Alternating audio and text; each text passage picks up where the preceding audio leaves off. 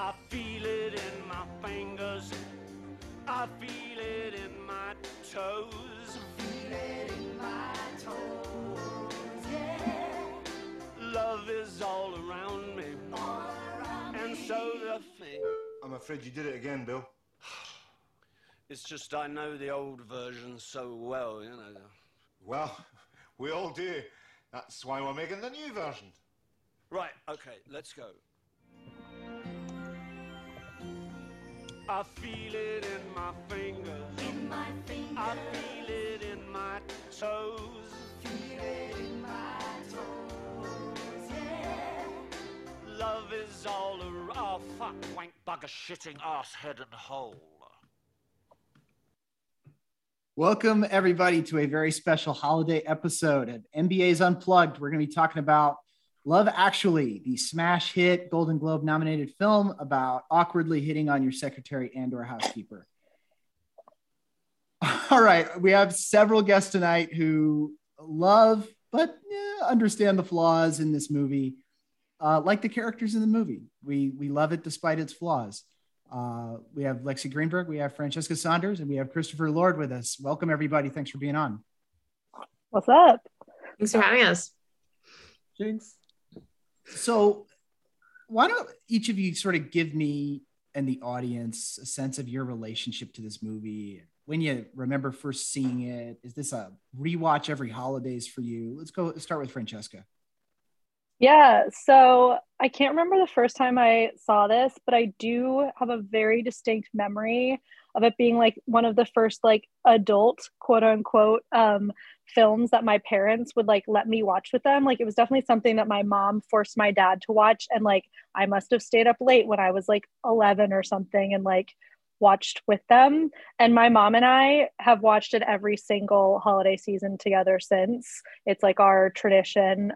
We're Jewish, but this is like our favorite Christmas movie, quote unquote. And we like call it like our Christmas movie thing. So yeah, that's my relationship with it. Lexi, how about you? Yeah, I think I also watched it. I'm also Jewish, fun fact, but we watched it when I was like maybe 11 or 12. I think my dad showed it to me. And then I feel like I've like tried to help people discover it because there's a lot of people that have never seen this movie. So I'll always be like, how have you not seen this movie? Like we have to watch it. I know. And I end up watching it like, I don't know, at least every other year, every other holiday season as a result. I've seen it at least like 30 or 40 times, I feel like at this point.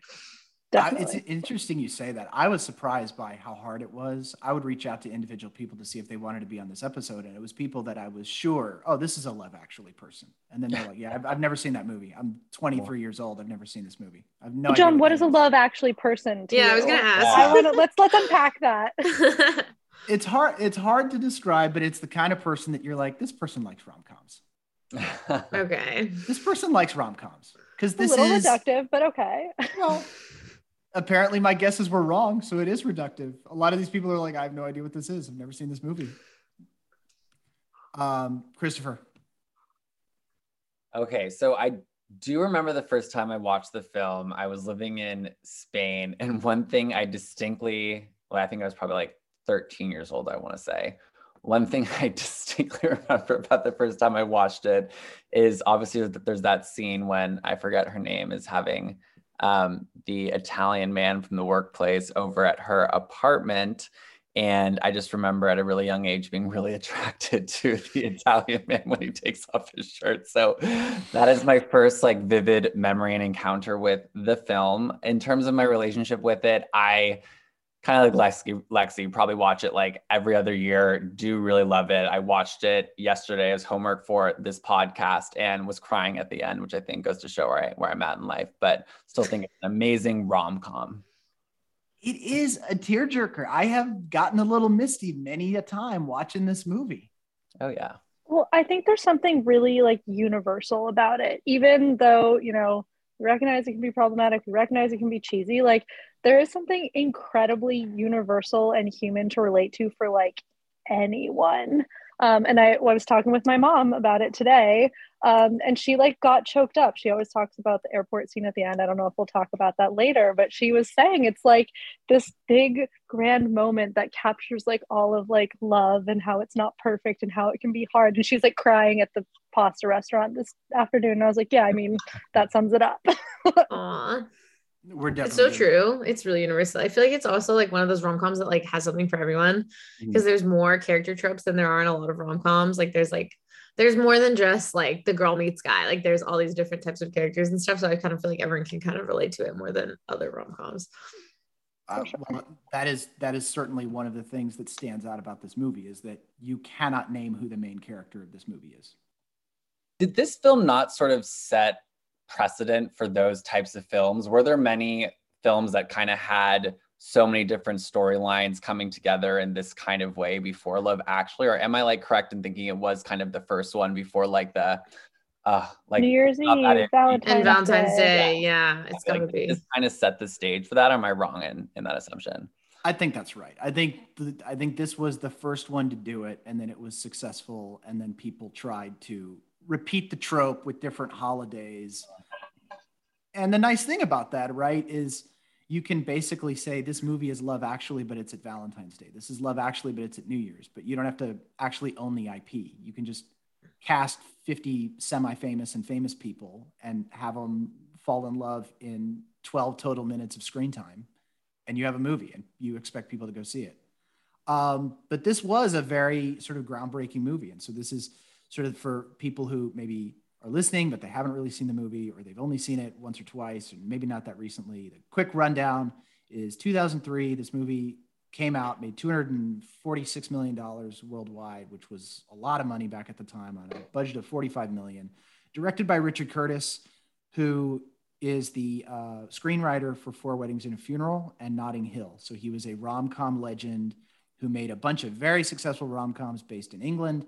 And he has this very strange idea to make this rom-com that's 14 movies and it's all like 110 minutes. And we're just going to blitz through all of these different storylines with all of these different characters and cast every famous person in England basically in this movie. And so this movie has, the cast is incredible. You look at the cast of this, it's Emma Thompson, Alan Rickman, Liam Neeson, Hugh Grant, Colin Firth, Keira Knightley, Laura Linney, Chiwetel Ejiofor before he was famous, Andrew Lincoln, Rick Grimes from The Walking Dead, Bill Nighy, Billy Bob Thornton is in this movie, Elisha Cuthbert, January Jones, Shannon Elizabeth, Denise Richards, Claudia Schiffer for 37 seconds, and Rowan Atkinson, Mr. Bean.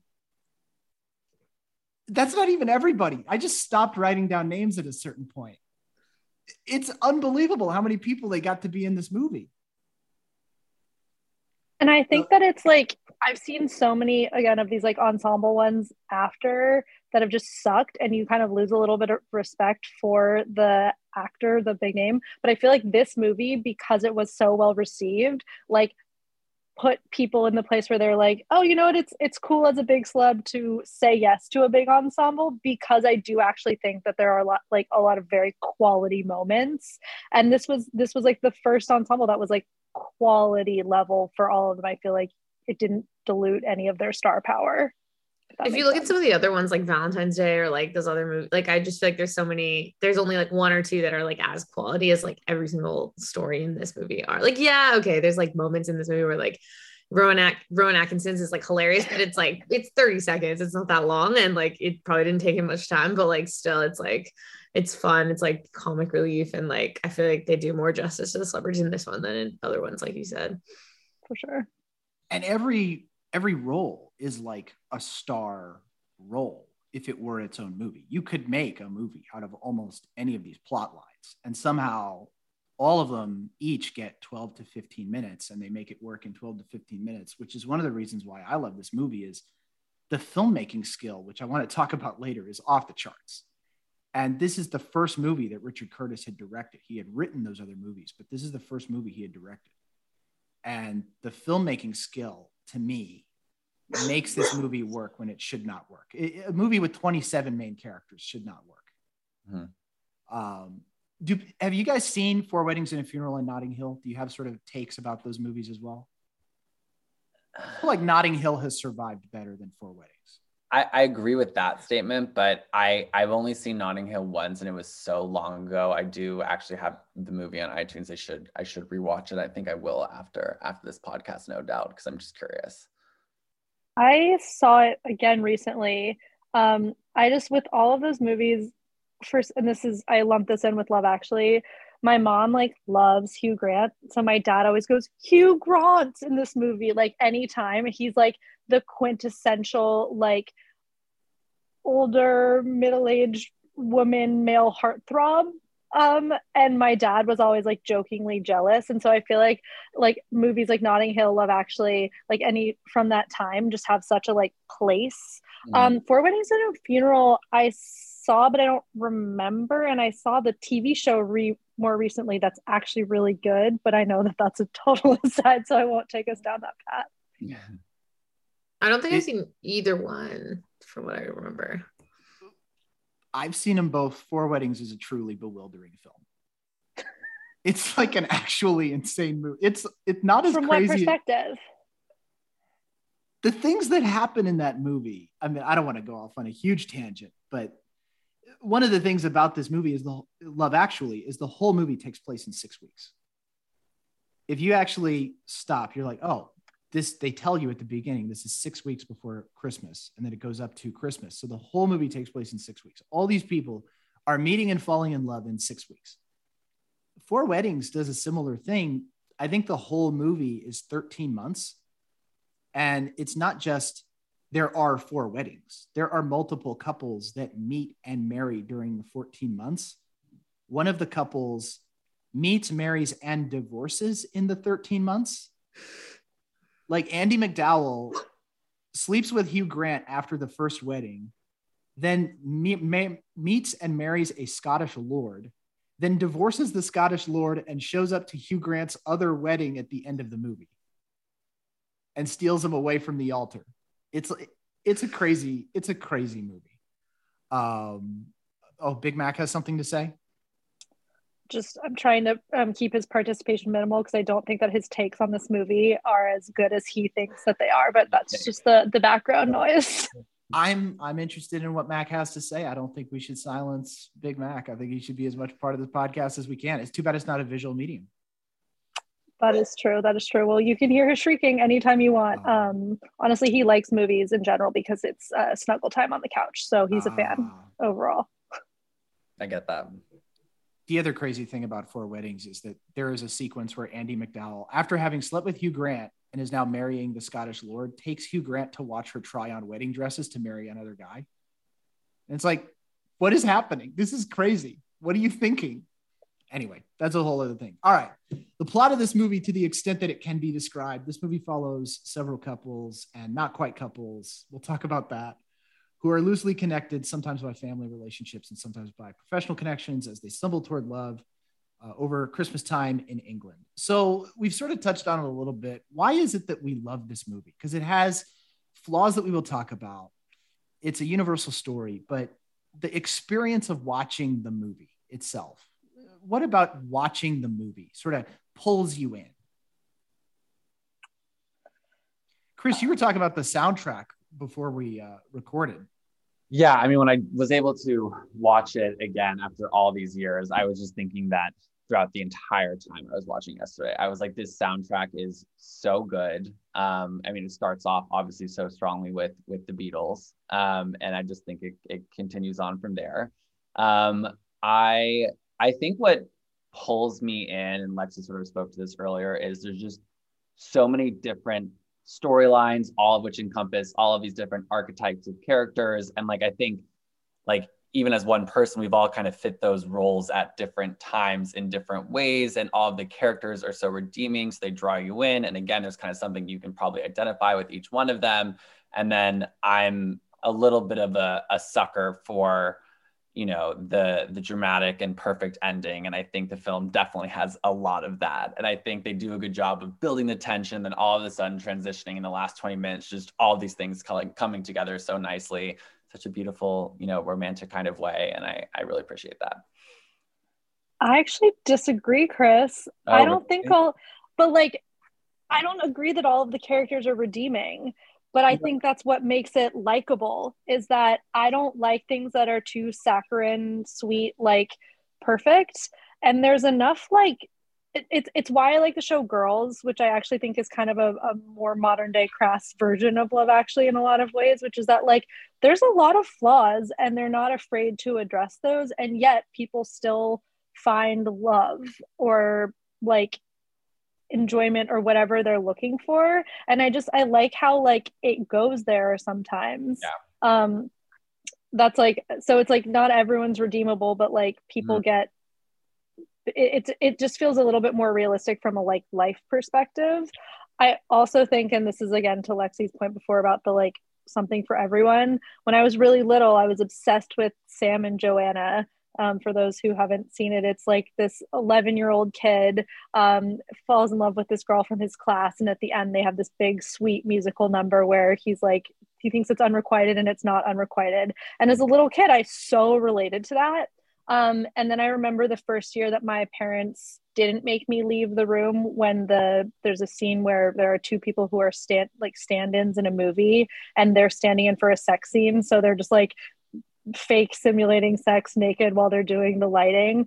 And I remember for years my parents would make me leave and I didn't understand, and then they let me come in. And you know, as I became, obviously that, you know, really that relates to my life more now, obviously being a sex stand-in. No, I mean just that like there are more adult scenes now that are a lot more resonant for me than Sam and Joanna when I was little. And I like that there is so much juxtaposition in a single film that actually like an 11-year-old could like just focus on that one thing and be happy, and then a 28-year-old can focus on all the other stories, not just that one, and be have it be relevant in that way too. Another famous person who I didn't even mention, Martin Freeman, I realized when I rewatched it, is the sex stand-in, the male sex stand-in, who is now the CIA guy in all of the Marvel movies. And The Hobbit. That's right. That was the dawn of the age of Martin Freeman. All right. So you mentioned a little bit the flawed versus maybe not flawed, redeemable versus not redeemable characters. All right. So I want to get into it here. Let's have it out. I want to ask everybody's favorite couple in this movie. And before you give me your answer, I want to actually run down for the audience so we can really drive home how totally bananas this entire film is. These are the actual couples in the movie in a one-sentence description. There is Colin Firth, who only speaks English, and his housekeeper, who only speaks Portuguese. That is a couple in this movie. They get married. Emma Thompson and Alan Rickman, a married couple where the husband is thinking about cheating with his secretary. Hugh Grant, who is the Prime Minister of the United Kingdom, and the girl who brings him tea. These are the actual couples in this movie. A classic, all-time beloved rom-com. Bill Nighy, an aging musician, and his manager, Joe, who he keeps calling fat. Laura Linney and a hot guy from her workplace, played by Xerxes from 300, by the way. Did not realize that until I checked the credits on Wikipedia. Oh, that's fun. Colin, a nerdy English guy, and 4 girls from Wisconsin. These are the actual couples. These are the actual couples in the movie. Everybody's gonna have to pick one. Liam Neeson and his wife, who is dead. Liam Neeson's son and a girl he has apparently never spoken to. 2 sex scene stand-ins. And not a couple alert, Andrew Lincoln as a man in love with Keira Knightley, who is married to his best friend. These are the actual couples in the movie, an all-time holiday classic about the truth of love and romance. All right, who are our picks? Mine is like a really hot take because I feel like normally a lot of people would just say like, you know, Hugh Grant or something. That one's easy. But like, I really like Colin. There we go. Colin and his 4 Wisconsin girls.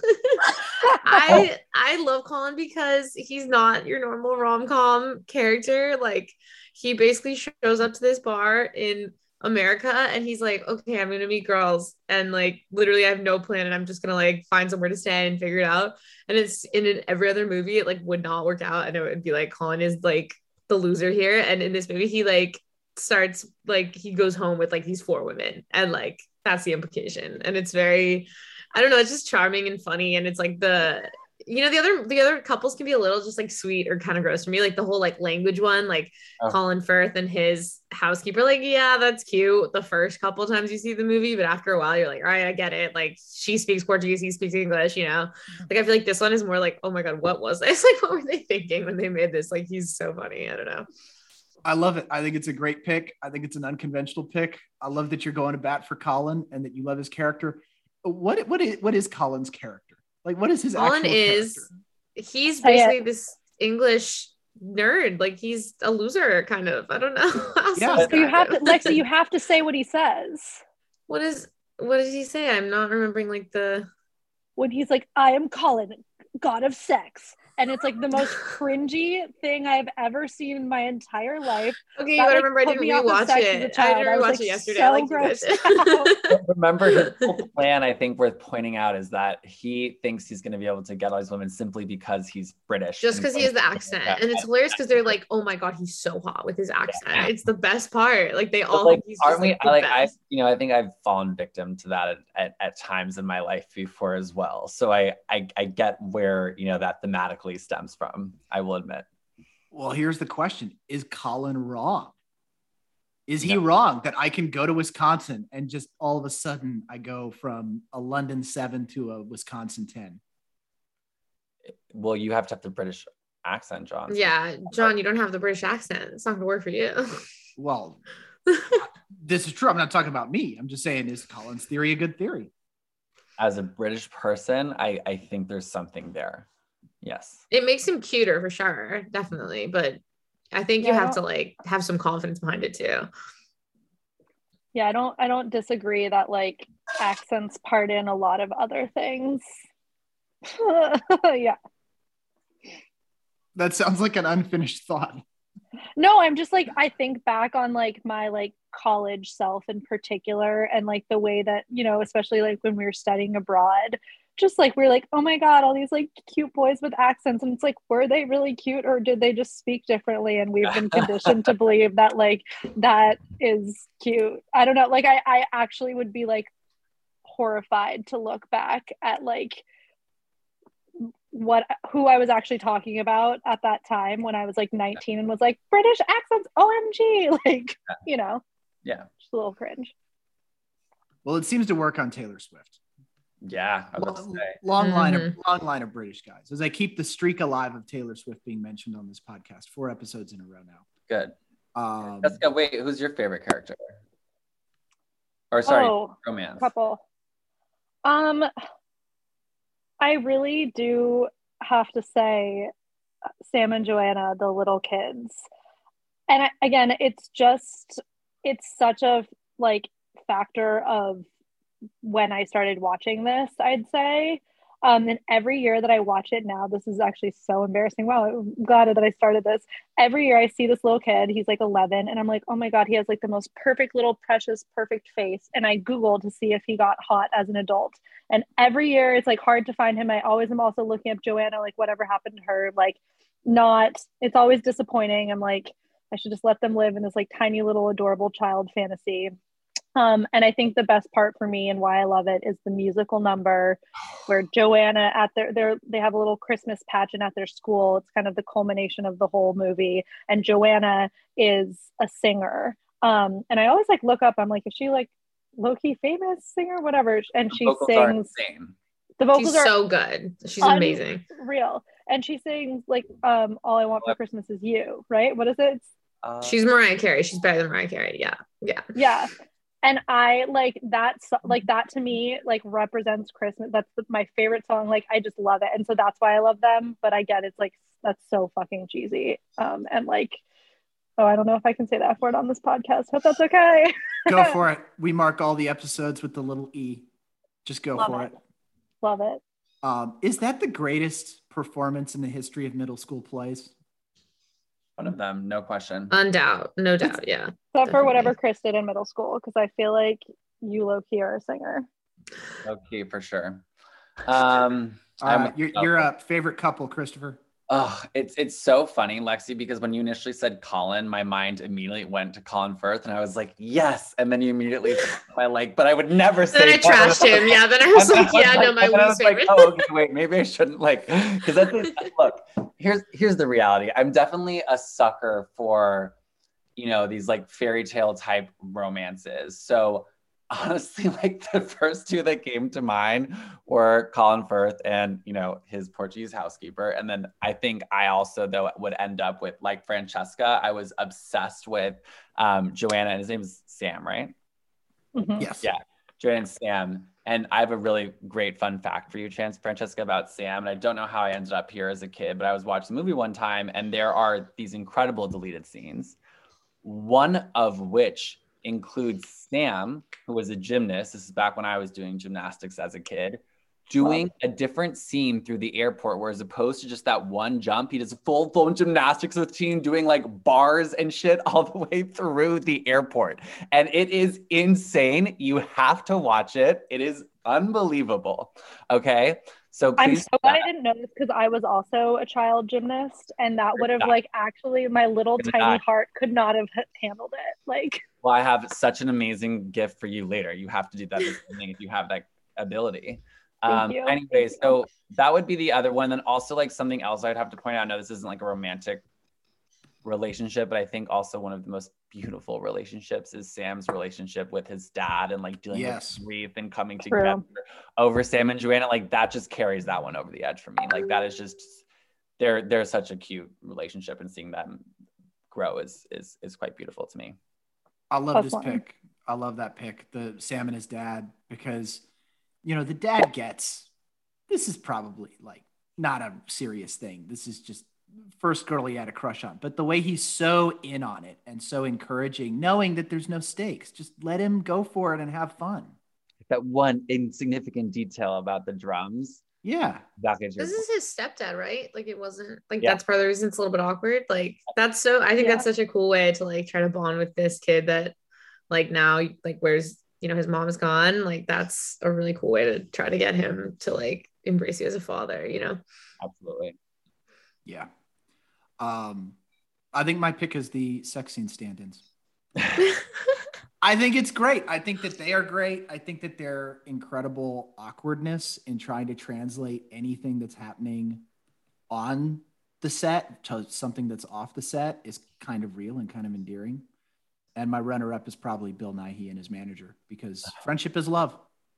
Mm-hmm. Friendship is love. And when he goes to the manager's apartment at the end, it gets me every time. It gets me every time, because we've all had people that we were friends with that meant so much to us, and we don't place friendship on the same level as romantic love sometimes. And this movie does. It puts that on the same level, which is where it belongs. So I think those are my picks. And also to that end, I think that we can't not mention Laura Linney's character and her brother. Oh, yes.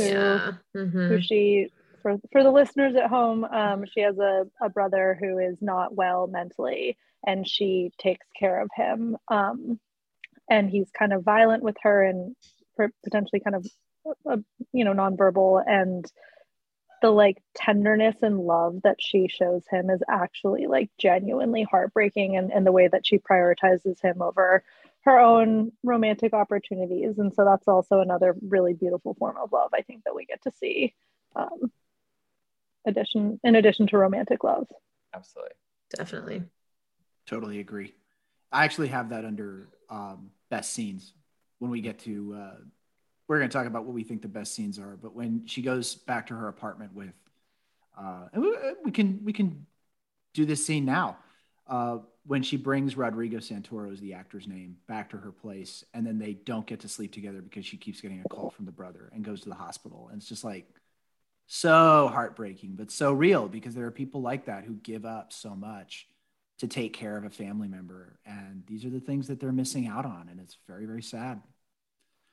But before we get to best scenes, we've talked about the best couples. Let's talk about maybe the other side of the coin and talk about the most cringe parts of this movie.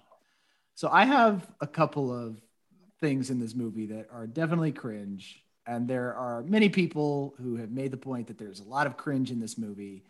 We were talking in the pre-show a little bit before we started recording about the fat shaming in this movie, which has definitely not aged well.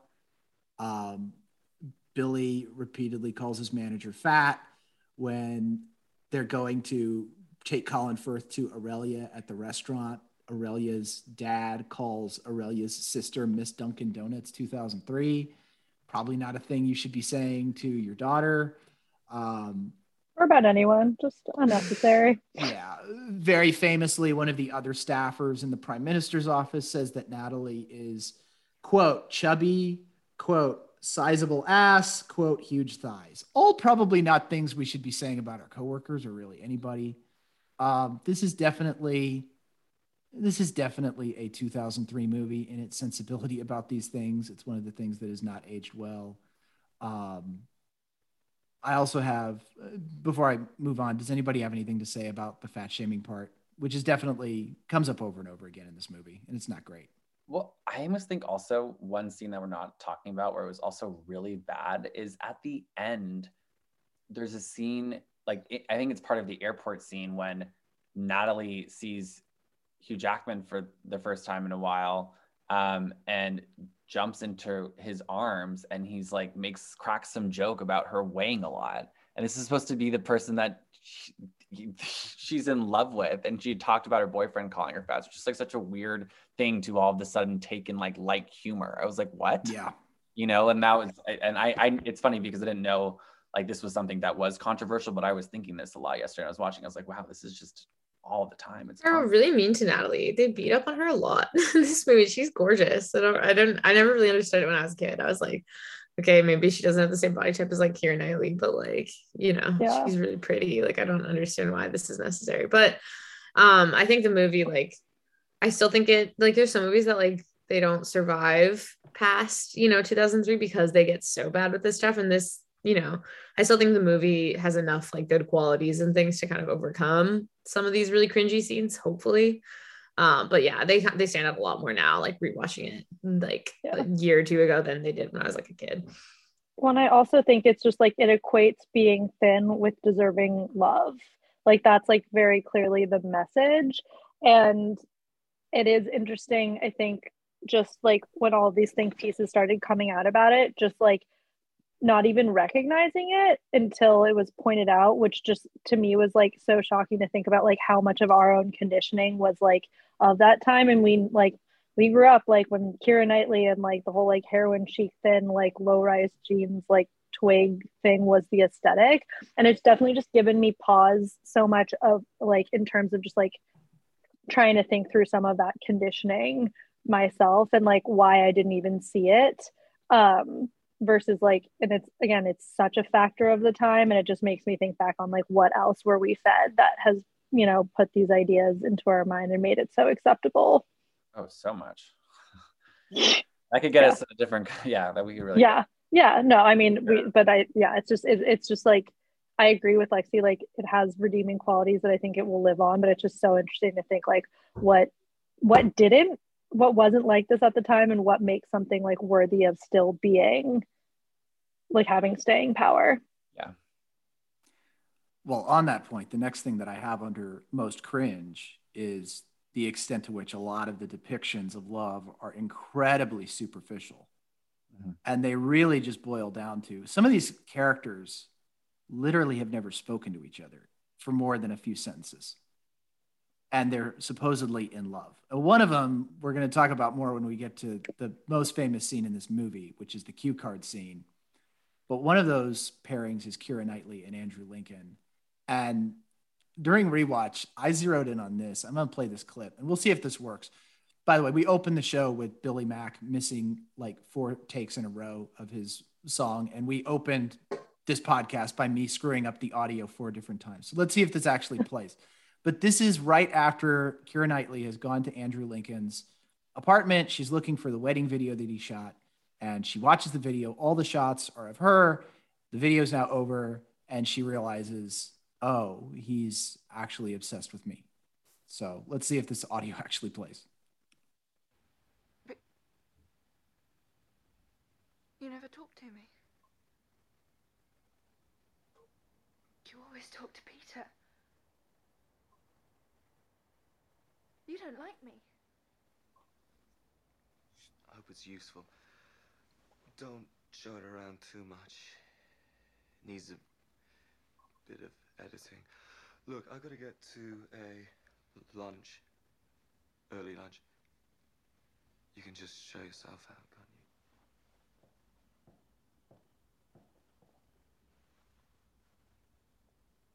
It's a self-preservation thing, you see. You never talk to me. You only talk to Peter.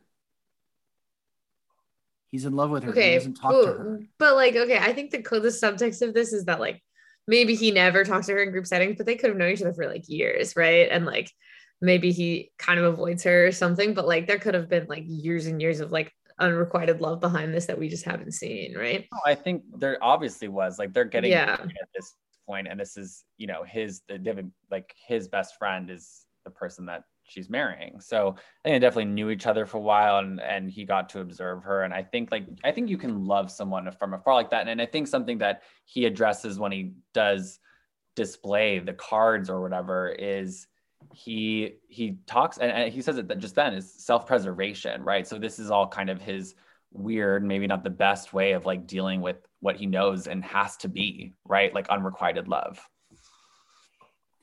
Well, but at the beginning of this scene, right, she comes over and brings pie as like a peace offering and hopes that they can be friends, which implied to me that they really did not know each other until she met his best friend and then they started dating.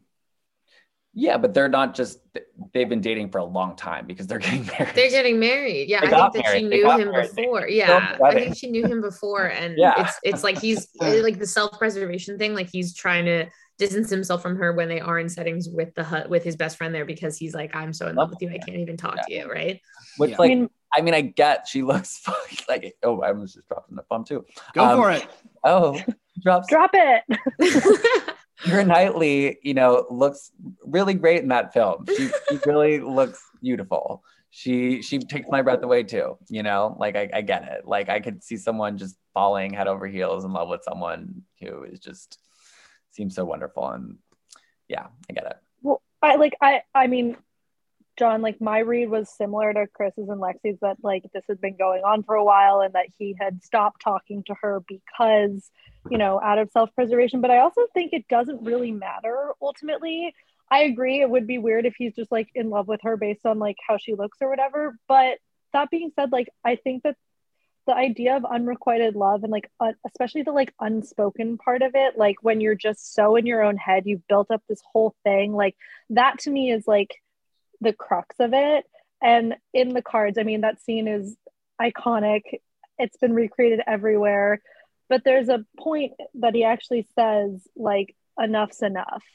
And I've thought of, like, there is something to be said for, like, actually releasing, whether it's a harmless crush that you built up in your head, or like a real, like maybe he really did love her, but like there is something to be said for just being like, okay, enough's enough. I said my piece, and you can actually let it go. And I just like, I know that feeling, like, and that moment to me is so crucial and important and like really real. It doesn't really matter how like real his love was. It was real in his head. Like, and that was the thing. When I was saying earlier, there's like moments that are, I think, identifiable and relatable for most people. I think that's a good example of one. It's not like I've ever found myself in a situation where I'm necessarily, again, like revealing cards in this dramatic way, like in the film, but like just having built up like this character, this like, you know, sexual tension with someone I don't really know or knew in like school or something like that. Like, I think that's something that we've all sort of dealt with in some capacity, right? I did not expect a full court press pro Andrew Lincoln podcast. No, I'm not pro it. I think that like that whole situation, I think it's like good for entertainment purposes, but it doesn't really connect with any of the other parts of the films in the way that a lot of the other ones do to me. Yeah. I would say, in defense of my superficiality point, it's not just the Andrew Lincoln piece. It's also the fact that Sam has basically never talked to Joanna. He thinks that she doesn't know his name, but he's in love with her. which, okay, fine. It's kid love. That's fine. Yeah. That's how it works. That's great. But you go through the list and again, it's like there's very minimal interaction beyond, oh, this person is very attractive to me. Colin Firth doesn't speak the same language as his housekeeper, but then he sees her jump into the water and he's like, oh, she's got a lower back tattoo. This is great. I'm going to marry the Portuguese housekeeper. This is great. There's a lot of Okay, wait. I feel like that's looks-based one. love.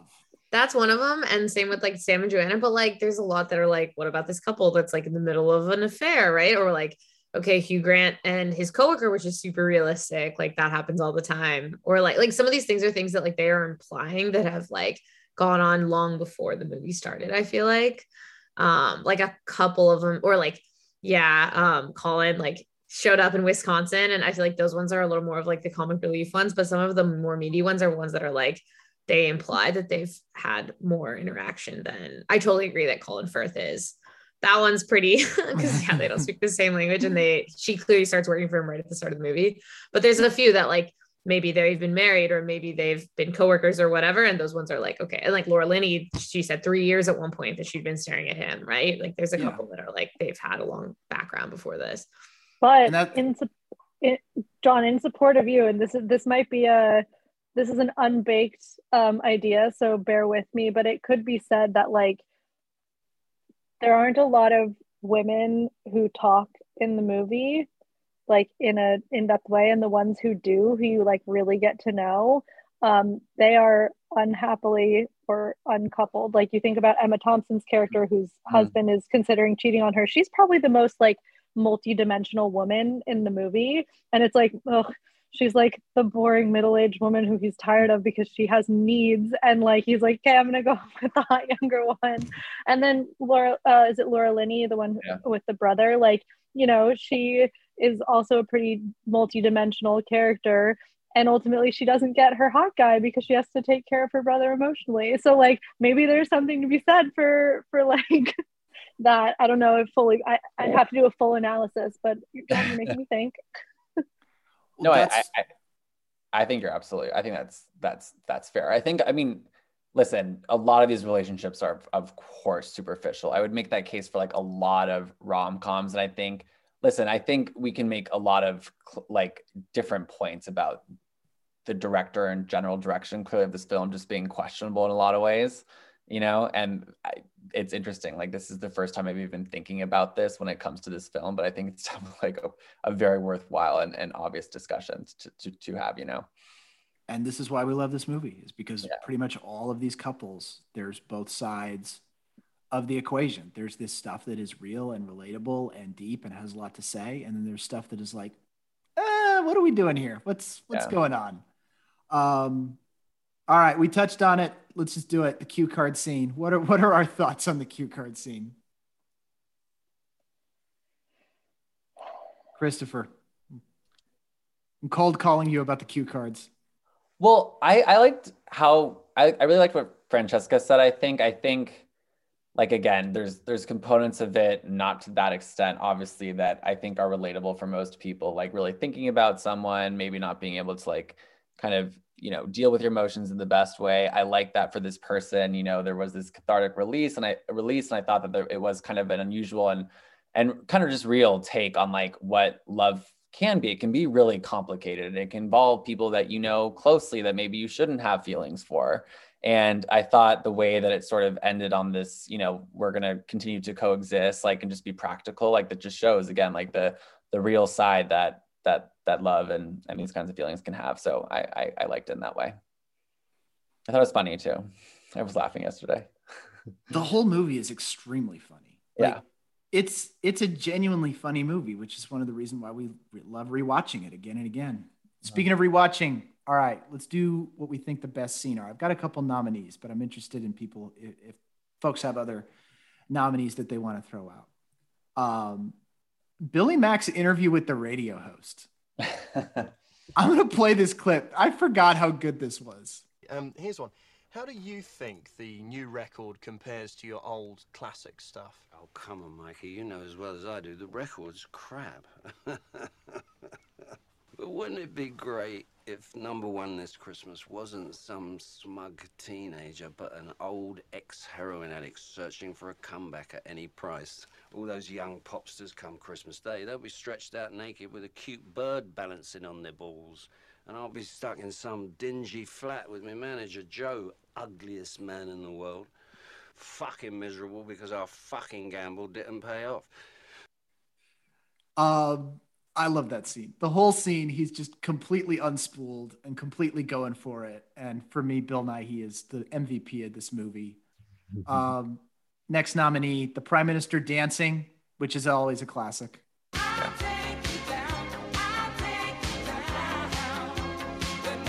And he gets caught by his secretary. Mary, I've been thinking. We'll move the Japanese ambassador to 4 o'clock tomorrow. Certainly, sir. Terrific. Thanks so much. My next nominee is The Proposal. And this touches on one of the issues in finding clips for this movie is it's so visual that the best scenes, so many of them have no dialogue except for the score. And this one has dialogue, but it's all in Portuguese. So we're going to listen to a scene that's in Portuguese for a minute.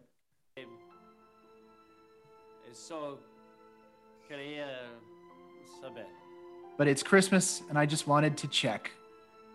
What a romantic way to ask. Oh, pelo amor de Deus! Diz que sim, é parvalhona. Thank you. That will be nice. Yes, is being my answer. Easy question. And my last nominee is The Airport Run. Speaking of scenes that have no dialogue, this is where I always get misty every single time because the music swells and Sam is running through the airport and then he finally gets to the gate and he gets to talk to Joanna.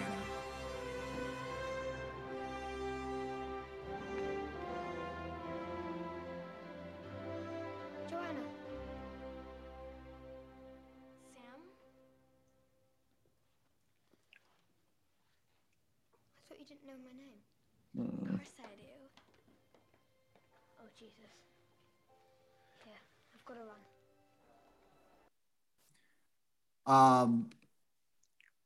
And I think that's, and the Laura Linney goes home with Rodrigo Santoro and they get interrupted by the brother. Those are my nominees.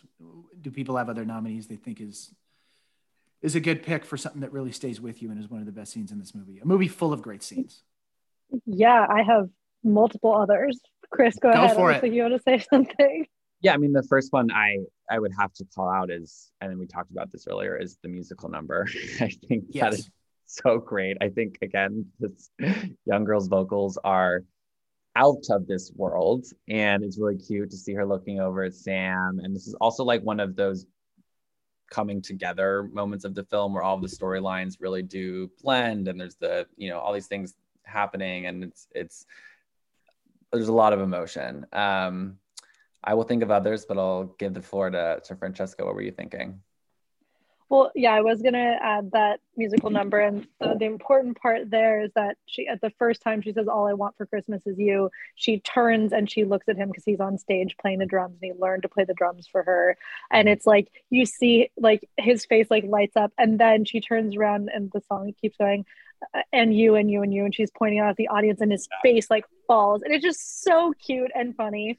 I think like one of the most iconic scenes of the movie is that it both starts and ends at the arrivals terminal of Heathrow, and there's this whole bit about how you see the full spectrum of humans' emotions of people reuniting or saying goodbye at the airport, which I think is really kind of sweet and tender and indicative of all of this.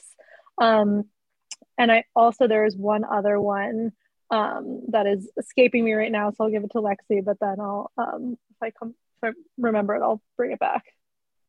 Yeah, I have a really particular one. Then I actually have to hop a little early. I have a family dinner I have to get to. But mine is actually the scene where they have the security guards, like the Prime Minister's security guards, and they're like trying to find the right house to find Natalie, and like the security guard they all start caroling, and then one of the security guards just starts, he comes out with this like deep baritone. I think he's singing King Wenceslas, is that it? And it's just so like unexpected, and Hugh Grant turns him and is just like, what was that? Like, and then you see just like these little, like they're knocking on doors and they're finding all these random houses, and like you just see these little kids that they found at one house just like dancing, and it's super cute, and they just keep caroling, and I just like love that scene because I feel like their actual time of uniting, it's really sweet, but I just think their journey to find her is like my favorite part. So it's a really good one. I'm gonna jump off, but thank you so much for having me, John. This has been really fun. Thank you so much for joining us. Enjoy the family dinner. It is the holidays. This is in the spirit of Love Actually. Bye, guys. Bye. Bye. Now that she's off, I can criticize her favorite scene. He's the prime minister. He doesn't have somebody who can get the former employee's address. What are we doing here? We're just going to wander around London. The dodgy part, as they say, and the whatever, like the bad part of the street.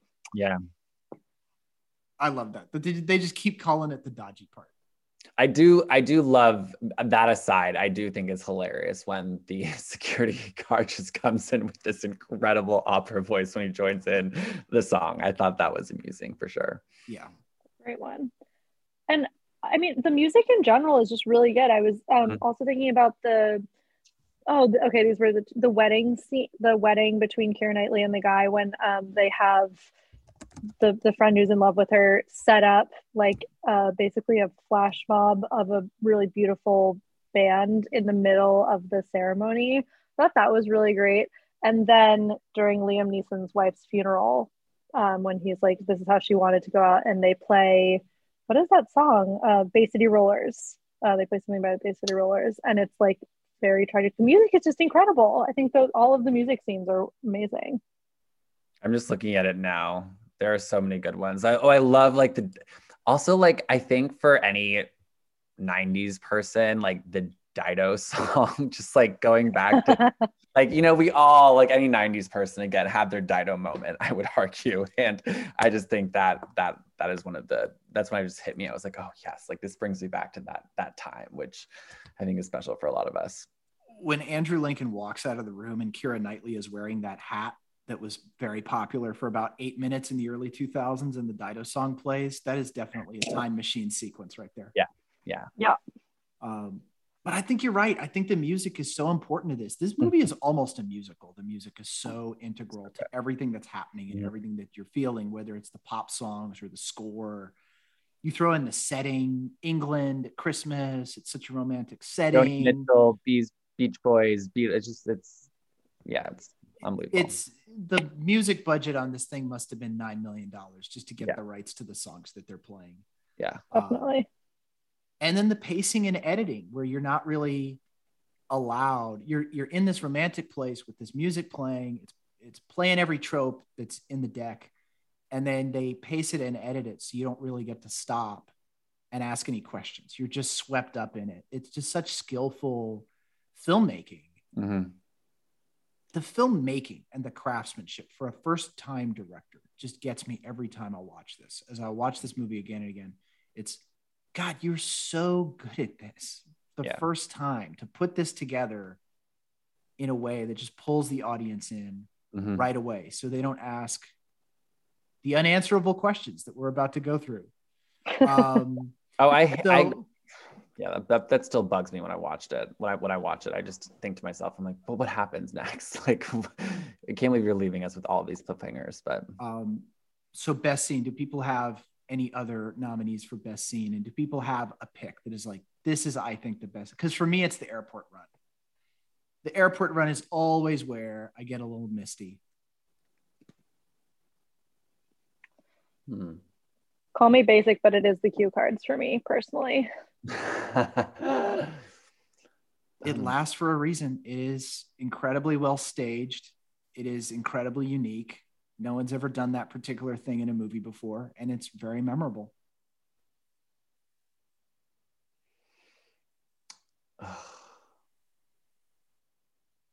I almost would stand, like, I think the concert for me was my favorite when I was younger, because like Francesca pointed out earlier, I think when I first watched it, I was more of that age. So it felt a little bit more relatable, and I also loved singing, and I just was so taken back by Joanna on the stage. And that is, again, I think a really beautiful moment in a lot of ways during the movie. But for me, it would be that, or probably with you, John, I think the airport scene, because I just was a sucker for Sam, clearly. Yeah. And his dad. All right, unanswerable questions. So this is a category I've stolen from a movie podcast that I listen to called The Rewatchables. They watch a movie and then they talk about it and they come up with sort of nitpicky unanswerable questions. And there are many unanswerable questions from this movie. So here's question 1. Joanna goes back to America at the end of the movie. Unanswerable question. Does Sam ever see Joanna again? What do you mean? She's going back to the United States, right? Yeah, but she comes back at the end after they say goodbye. Oh, so it's answerable. Never mind. It's answered. It's answered. It's answered. Oh, right at the airport, like a year later. Yeah, like at the very, very end of the film. It's like a quick greeting, but they get to see each other again, and then that's when But we don't know why. We don't know why. And we know that he doesn't kiss her. And Claudia Schiffer says he played it cool, and that's when you know that they end up together too. Yeah. All right, next question. Are Alan Rickman and Emma Thompson still married? Okay, wait. I think that maybe this version that I've been watching on iTunes has like an extended scene or something, or some of these questions are answered for me. Well, no, Chris. This is in the regular movie. Yes, they at the hall, like at the airport at the very end. He does come back and she's there with the kids. Yeah. But the look on her face is like meh. Yeah. And so the thing is, you don't know if like you know they have kids together. It could be that Right. she's just bringing the kids to greet him. Yeah. I have no idea, and I think this is like the shitty part for me. Like my feeling is that like she stayed, and like because that was portrayed as like the noble thing to do for the kids, and she just like had to live with the misery. That's how it like felt to me. And I'm always like, I'm always disappointed by that scene, and I'm always hoping that it means that she's just bringing the kids because they have shared custody, but I don't feel like that's what it is.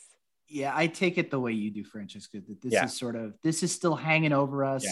Final resolution unclear. Yeah. But definitely we're not over you trying to hook up with your secretary. And exactly. And I think that's the other thing worth noting, at least. It's not like, I mean, she says it like she catches him sort of prematurely. So she's like, what do I do in the situation? Because like you've now made a fool. Like she says that line about like making a fool out of her as well. And it's like heartbreaking. It's so sad. It's so sad. And you see her just like break down in that room and then come back and like try to pull it all together. And like, again, it's really sad, but I think it just shows that she's sort of still trying to figure it. I think to me, like, there was like almost a part of me that like hoped she was going to find the courage to like figure it out. She just needed some time to kind of collect herself. And when I say figure, I mean like leave him, honestly. But it's a good question. I think that's another nominee that we missed for best scene, where she says that line, because that is so impactful and so painful. And I think their story is it's the deepest story in the movie. And that's the most cutting scene in the movie. And I just love that actor and that actress so much. They are both so good. She is so good, and he is so good in his like embarrassed, I'm caught and I don't know what to do. Speaking of, they do. Speaking of, next unanswerable question. Is Alan Rickman the greatest Christmas movie villain of all time between this and Die Hard? Incredible question. And he is, if you want to call Snape a villain, which almost is. All the Harry Potter movies had Christmas releases. This is the funny thing is I hated him when I was younger watching this, because for a lot of this, we had not reached the end of Harry Potter. So I only knew him as like bad. Yeah. And so I just like, I don't know if any of my vitriol is as justified as it actually is, because it like as a kid, it just bled together as like, he is Snape, he's evil, he's wronging Emma Thompson. Fuck this dude. couldn't agree with more with exactly what Francesca's saying. Those were my exact sentiments when I was younger. And also as a kid, I just kind of hated when I would see actors play different roles, especially ones with strong associations like Snape. But yeah, he's definitely, I was gonna say like villain. Snape definitely is redeeming at the end, but I would say has some pretty horrible qualities despite having his redeeming qualities at the end of all of that. But that's also another tangent. Like all of the Alan Rickman Christmas villains, Snape has redeeming qualities. Hans Gruber is good with money. He understands at least how to earn interest. All right. Next unanswerable question. How many feet did the court order tell Andrew Lincoln to stay away from Keira Knightley? Wait, what? No, he's I'm making it. Yeah. I was like, did you have another extended scene that I didn't know about? No, they end on like good terms. Like they're mature as they can be about it. They even like, acknowledge like a degree of feelings. Like I think it's a pretty pragmatic way of approaching what can just be a real life situation in some way. Okay, but I will say as an adult now watching this, I think it's really fucking weird that he wouldn't like bring it up with the friend or like, I mean, I guess there's like insinuation that she'll potentially, I guess, tell her now husband, but like, I'm like, I don't know. It felt a little like still immature in dealing with it. And I'm like, these are married adults. Like perhaps you could have an adult conversation. And John, to your credit in asking the question, like the film and keeping that and just keeping that to himself and like the scene with her just like slowly like licking her finger kind of thing, like that is, I would say very creepy behavior and unusual and not okay, right? But well, that's another unanswerable question is why did he edit their movie film like that to just be of her? Right. Like he definitely has footage that isn't her of the wedding. Perhaps he just shouldn't have edited an entire video just of her. Yeah. Maybe that's like what was the goal with that? Yeah. A related unanswerable question, which is worse, that he just only took footage of her or that he actually edited for himself a Keira Knightley only reel of her wedding video? Like the latter, because there's additional efforts being put on to making it something that he can absorb in some And all of it's zoomed in, which makes me think that what he had footage of both of them, and then he just zoomed in for this edit, which is super weird. Yeah, now I'm just like, oh, I regret that my cute card scene was the best scene. I'm like, is this dude actually just a huge creep? And again, was I just conditioned to think that was like cute and sweet? Redeeming. Oh God. Hence the court order question. All right. Next unanswerable question, although I think we know the answer to this one. Does Colin Firth ever learn Portuguese? Or does Aurelia just give up and learn English? I think this is an English-only household. I think we're giving up on Colin's Portuguese. But at the end, I would make the case that his Portuguese was actually better than her English. All right. Like he got through a lot of actually impressive vocabulary because I had subtitles on when I was watching yesterday, and I was like, okay, like these are not basic words at all or basic phrases or easy phrases to necessarily know. But I don't know. It's a good question. I need to just throw out here that that whole trope had a significant amount of import in my household because my mom grew up in Portugal and speaks Portuguese, and she and my dad used to live in France and speak French, and this takes place in the south of France with this Portuguese speaking housekeeper. And that scene, both my parents would get so excited because at some points they're speaking French or during the scene and they're speaking Portuguese, and it was this whole big thing, and everyone was like, this is our story because it's all about our family history. So again, super biased, and now I'm looking back and I'm like, this is so weird and creepy, but here we are. All right, next unanswerable question. That's a good story though. But see, everybody's got these personal connections. Yeah. All right, next unanswerable question. Does the House of Commons have the no confidence vote to remove Hugh Grant as Prime Minister the day after the school play, or do they wait until the new year? I mean, I guess she was no longer an employee when they officially commenced their romance, right? Because she no longer worked there. also feel like he garnered a lot of goodwill after he stood up to the Billy Bob. U.S. president. Yeah, Which, Billy Bob. I mean, I can't believe we haven't talked about like worst or most cringeworthy scenes. Having Billy Bob try to play the president of the United States, that was hilarious. And be super creepy too to what's her face. Yeah, but I think that's fair if we look back at history. Yeah, that might be actually the best casting choice of the movie. Although it's another one. He's in 2 scenes and he just is a creep and then he gets dunked on. And it's like, who do we get for this? Oh, Oscar nominee Billy Bob Thornton for 7 lines of dialogue. Last unanswerable question. So in the original version of the script, Rowan Atkinson's character was very explicitly the Christmas angel. There's sort of this implied supernatural karmic quality to him, but it was very explicit that he was the Christmas angel and he was a much bigger part of the movie. And he's very clearly moving these couples towards each other in the original script. Mm-hmm. Is that version of this movie better? I think it probably is. I enjoy every single thing that Rowan Atkinson does in this movie. That's a hot take.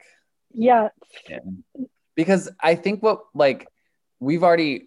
it's the movie's as cringe as it can be. And I think like that would be hard to take too seriously. And I think it's implied in sort of a subtle way. And you kind of catch on to that, especially at the end where, you know, he helps Sam out as well. And you kind of realize that he's kind of been a player behind the scenes. But I think any exaggeration of that would just be too much to stomach and take seriously as a viewer.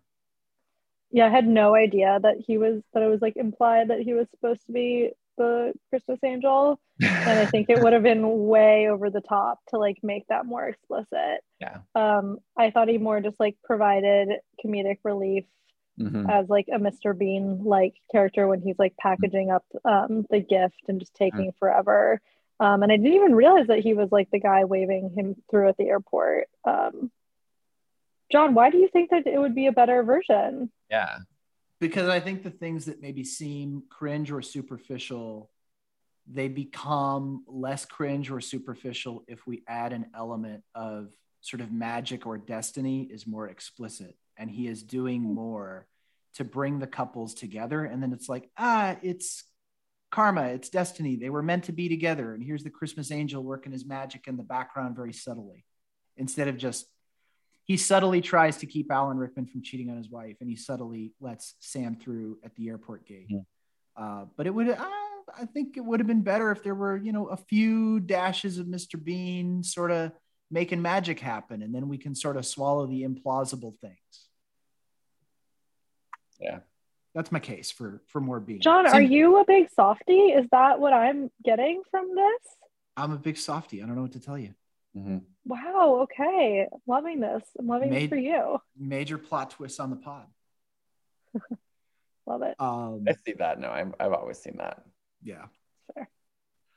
So I called it unanswerable questions, but speaking of extended scenes, some of these sort of have answers, because in 2017, there was a short film called Red Notice, or Red Note, actually. So Red Note is a holiday charity drive in England, and the Love Actually cast came together to do an addendum to the movie to show where the characters are in 2017. And they answer some of these questions for us in a 16-minute short film that was to raise money for it's called Red Nose Day. It's called Red Nose Day, actually. So we didn't get an answer on Emma Thompson and Alan Rickman because Alan Rickman had passed away the previous year. But we do have, go for it. Francesca, do you ever remember hearing about I've seen this, which is so sad. Like, where was I and why was I not present when I was living in New York City? But there was a parody type show that came out and I saw with 3 friends of mine in New York City that I don't remember if it was the same exact story of Love Actually or was more of like an addendum. But again, it was just like a satire of the movie and how ridiculous a lot of the love and all of that was. Did you ever hear of this? No. I'm shocked I haven't. It was really funny from what I remember, but unfortunately I don't remember it too well. And now that I'm thinking back, I do think it was just the storyline and kind of taking a satirical approach to it, but it was quite good. Interesting. No. Yeah. But do you think that some of the answers you have, like, have you accidentally seen this thing that John is talking about, Red Nose Day, actually? No, but now I have to go see it, just like you have to go watch that clip of Sam doing the gymnastics through the airport. But I think I'm gonna have to watch that. For sure. Yeah. I'm really gonna need to know what this whole like short clip is. I'm excited. I wonder, I don't know, I always feel like reunions and like after the facts like kind of can sometimes ruin it or just not be as good. So I'm curious to experience if I think it's ruinous for the movie or not. So it's a long clip. It's like a 15-minute thing, but I'm just gonna give you the spoilers if that's all right. And people who want to watch it without spoilers, pause the podcast and watch Red Nose Day somewhere. It's probably on YouTube, and then come back. But Sam and Joanna do live together in New York. And they're about to get married, so that's one spoiler. They made it. Okay, you guys were right. Wow. They made it. Hugh Grant is voted out of office as prime minister. But he marries Natalie and then comes back and gets reelected later. So he's prime minister again. Wow. So good ending for Hugh Grant. Okay. Oh, you put a note in the chat. That's the that's for Francesca. That's a deleted scene of Sam doing gymnastics through the airport.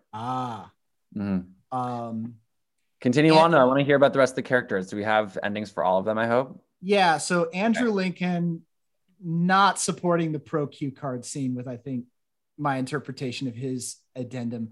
Andrew Lincoln marries Kate Moss, who is one of the women. So when he's doing the cue cards, there's the cue cards with text and there's a picture of like 3 hot girls that he cut out. So she's one of them. And he's now married to Kate Moss. And he comes to Keira Knightley's house and does the cue card thing again to tell her that he's very happy with his new life. Ew, hate that. It's not great. Absolutely hate it. Bye. That's a fail. That I don't even want to hear the rest anymore because now I'm just like, oh, you are disgusted. It's not a good look for Andrew Lincoln to come back and repeat the cue cards so that you can dunk on the girl that you were crushing on that you shouldn't have been crushing on. Yeah, that's not it. It's just like, tell me that you're not over someone by telling me that you're really over them, you know? More kind of sad and strange addendum. So Joe, the manager, sad news, he has passed away. He had a heart attack. And Billy Mack has a new Christmas cover song to the tune of ZZ Top's Gimme All Your Lovin'. So that's what he's doing. I would like to point out for the listeners at home, the like absolutely quizzical, confused looks on Chris and I's face in reaction to why they would give the manager a heart attack for literally no reason. They keep calling him fat. It's more fat shit. I was literally about to say, like, did the previous director and or like screenwriter have some part in this, you know, determination of how these characters fared? Because I think that's just so wrong. We got one more, but this one is happy. This one is good. So Aurelia tells Colin Firth that she is pregnant with child number 4. But he doesn't speak Portuguese, as it turns out. So she tells him in Portuguese, but he still doesn't speak Portuguese. So he thinks that she's telling him what's for dinner. Dead. Oh, Colin Firth. Hate that so much, but also lol. Wow. That one I can live with. Some very, very questionable and unfortunate choices made in Red Nose Day, but those are the addendums, the sort of the official canon addendums to the movie Love Actually. But good for Sam and Joanna. You made it. Yeah. I'll give it to them. All right. That's all I have on all my categories. Final thoughts, additional thoughts about this movie that we love so much, despite its flaws, and maybe because of its flaws. I'd say if you haven't seen it, watch it. I think it's a a really, really good holiday movie, up there with the best, if you will. And again, finding movies at the holidays is hard with your family. This one will have something for everyone. So if you want to not fight about that, I would recommend this. That's my take. Yeah, no, I think and I completely agree. I definitely liked it. I enjoyed it yesterday. I think definitely something we talked about yesterday. It's always interesting to look at films from different eras and kind of have a much more critical lens when you think about some of the things that are being talked about and the way they're being talked about. So I like that we sort of addressed that today. But as a whole, I think a lot of the more redeeming storylines that we mentioned definitely make it a worthwhile watch for anyone, and it is great with family as well during the holidays. Totally agree. Incredibly rewatchable movie, incredibly culturally resonant even today. People will do parodies even today of the cue card scene and other scenes in this movie. Yeah. And, you know, the score is great. The acting is great. Some of your favorite stars just hamming it up on screen and enjoying themselves and making a fun Christmas movie, rom-com, musical, whatever this thing is that we love. But it's definitely worth a watch if you guys listening have got some time over the Christmas break. Christopher, Francesca, thank you so much for joining us. Lexi, thank you for joining us, even though you had to drop off early. We're going to play you out with a very popular scene. I don't want a lot for Christmas. Yes. There's just one thing Well done. I need. I don't Joanna, my girl. about the presents underneath the Christmas tree. I just want you for my own, more than you could ever know. Make my wish come true. All I want for Christmas is you.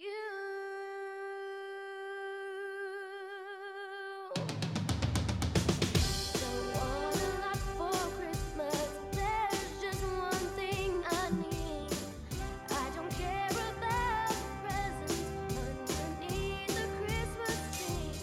I just want you for my own, more than you could ever know. Make my wish come true. All I want for Christmas is you. You, baby, my heart shining so brightly every Coco!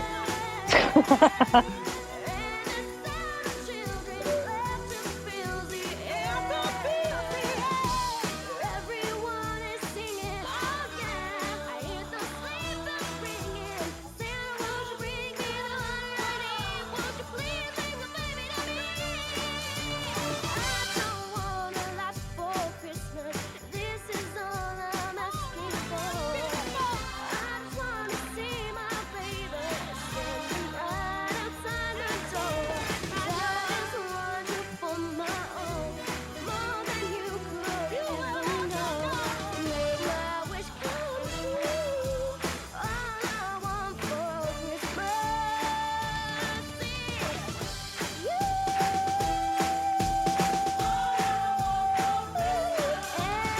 you, and you, and you, and you. All I want for Christmas.